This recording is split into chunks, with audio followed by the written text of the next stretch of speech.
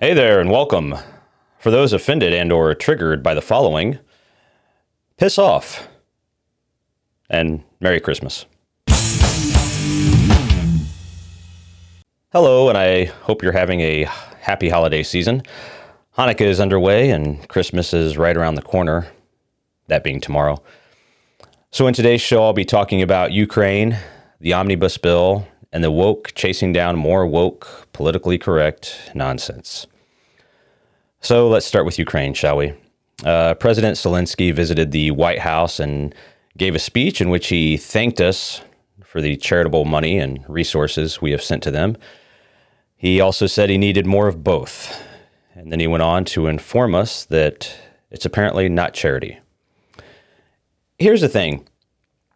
When you thank someone, it typically doesn't come with a lecture on how the people you are thanking should actually be doing more for you. Now, before people pull out their pitchforks and say I should be all on board for the fight in Ukraine, I'm not necessarily against helping them, okay? I've never really been against helping them, to be honest.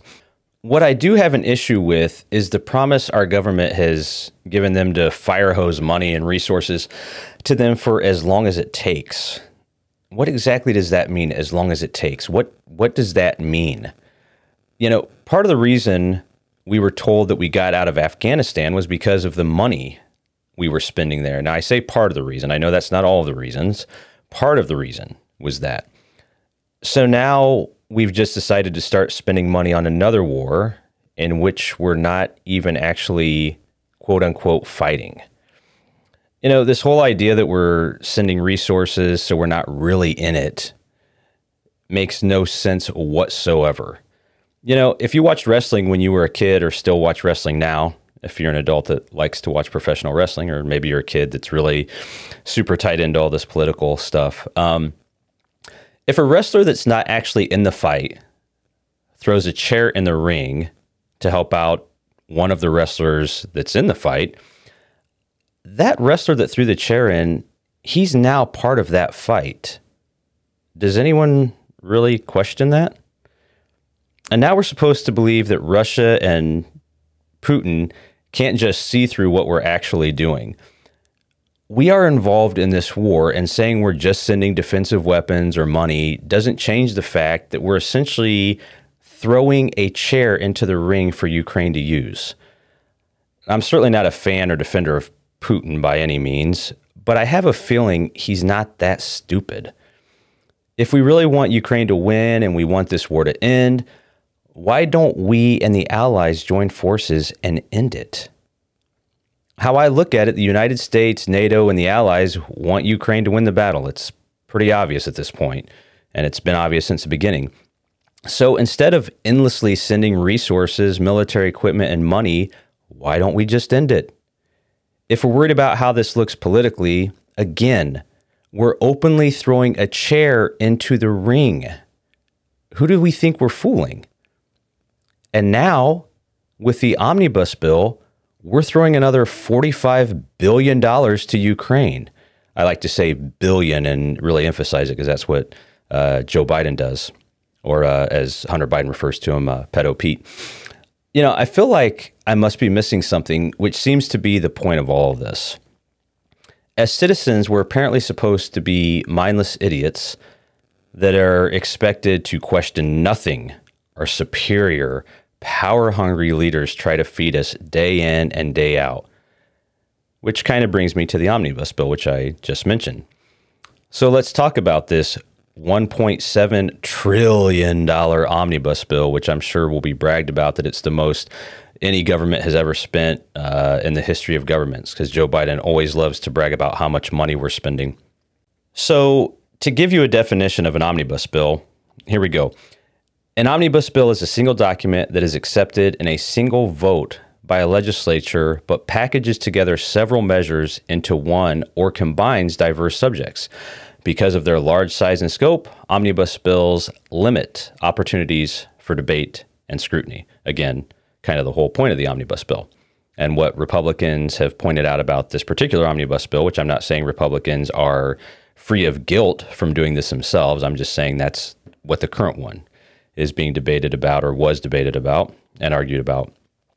Now, that is Wikipedia's definition of an omnibus bill, but it's extremely accurate.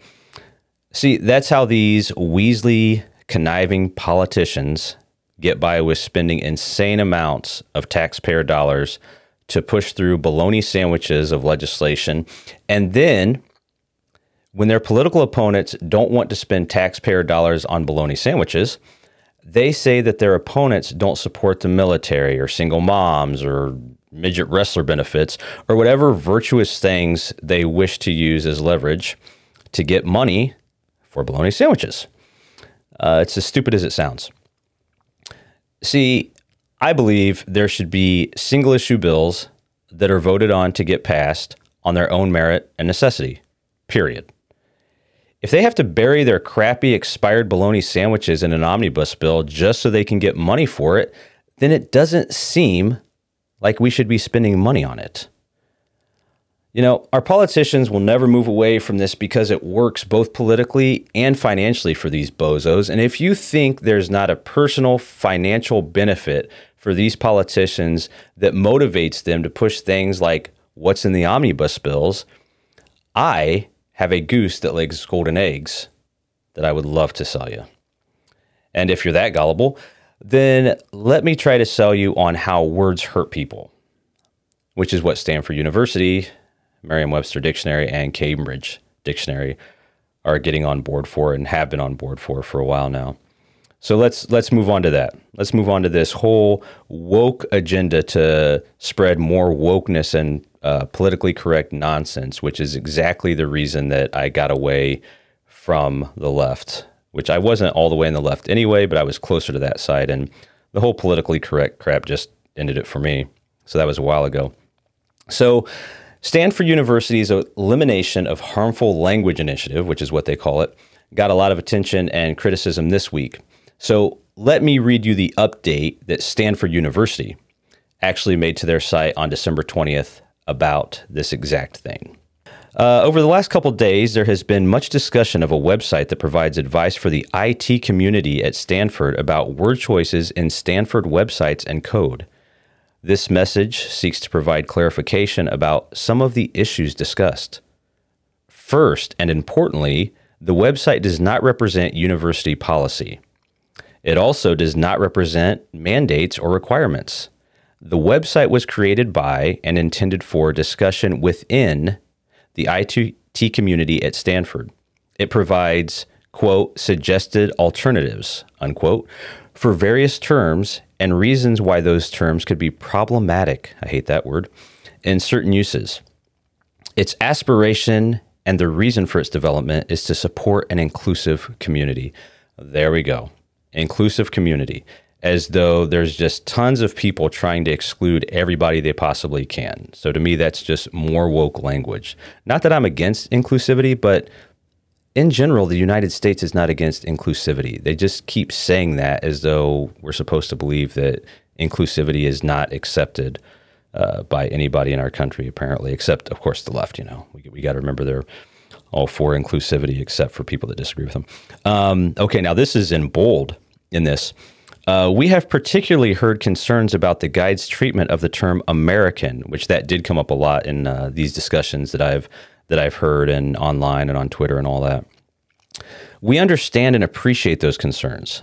To be very clear, not only is the use of the term American not banned at Stanford, it is absolutely welcomed. Sure it is.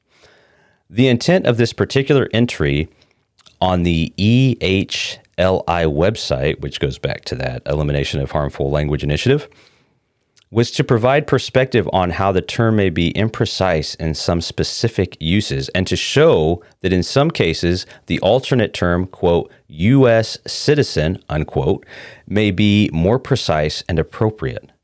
But we clearly missed the mark in this presentation. Yeah, you missed the mark big time on that presentation. So this kind of ending out, the last paragraph of this update they put out. This guide for the university's IT community is undergoing continual review. Of course it is, because every day there's 5 more things that we're not supposed to be saying or allowed to say. The spirit behind it from the beginning has been to be responsive to feedback and to consider adjustments based on the feedback. We value the input we have been hearing from a variety of perspectives and will be reviewing it thoroughly and making adjustments to the guide. Again, of course, they're going to make adjustments to this guide because it's never ending. And that's the thing that people on the right, conservatives, have been saying for a long time now. It is never enough. There is always something else the left is going to push, the woke is going to push and ask for and demand that everybody fall in line with. It is never ending. And that is what they said at least twice in their update, that they're not done. Yeah, of course they're not done. They're never done. It never, ever ends. There's always something else. And if that's not enough, Merriam-Webster Dictionary and Cambridge Dictionary have gotten into the action, casting aside actual facts. I mean, why would a dictionary want to focus on facts? So let me read you their definitions of both woman and female, which have also been argued about and debated here in just the past couple weeks. Spoiler alert, it's rife with woke BS, contradictions, and confusion. Now, I guess just saying woke actually covers the contradiction and confusion part, so sorry for the redundancy. Anyway, let's start with the definitions of woman from each of these fact-based dictionaries, apparently. So let's start with Merriam-Webster. Woman, noun. Good job. An adult female person. Okay. A woman belonging to a particular category, as by birth, residence, membership, or occupation. That seems actually correct. That seems actually exactly correct.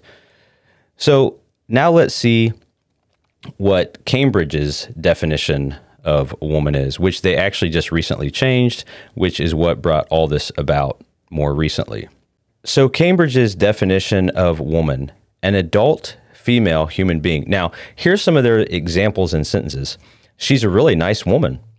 A woman and two men were arrested the day after the explosion. I hope they're not on the left because Kamala Harris will be bailing him out, no doubt.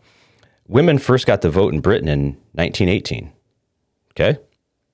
Here we go. Here's the a follow-up definition here, or a secondary definition.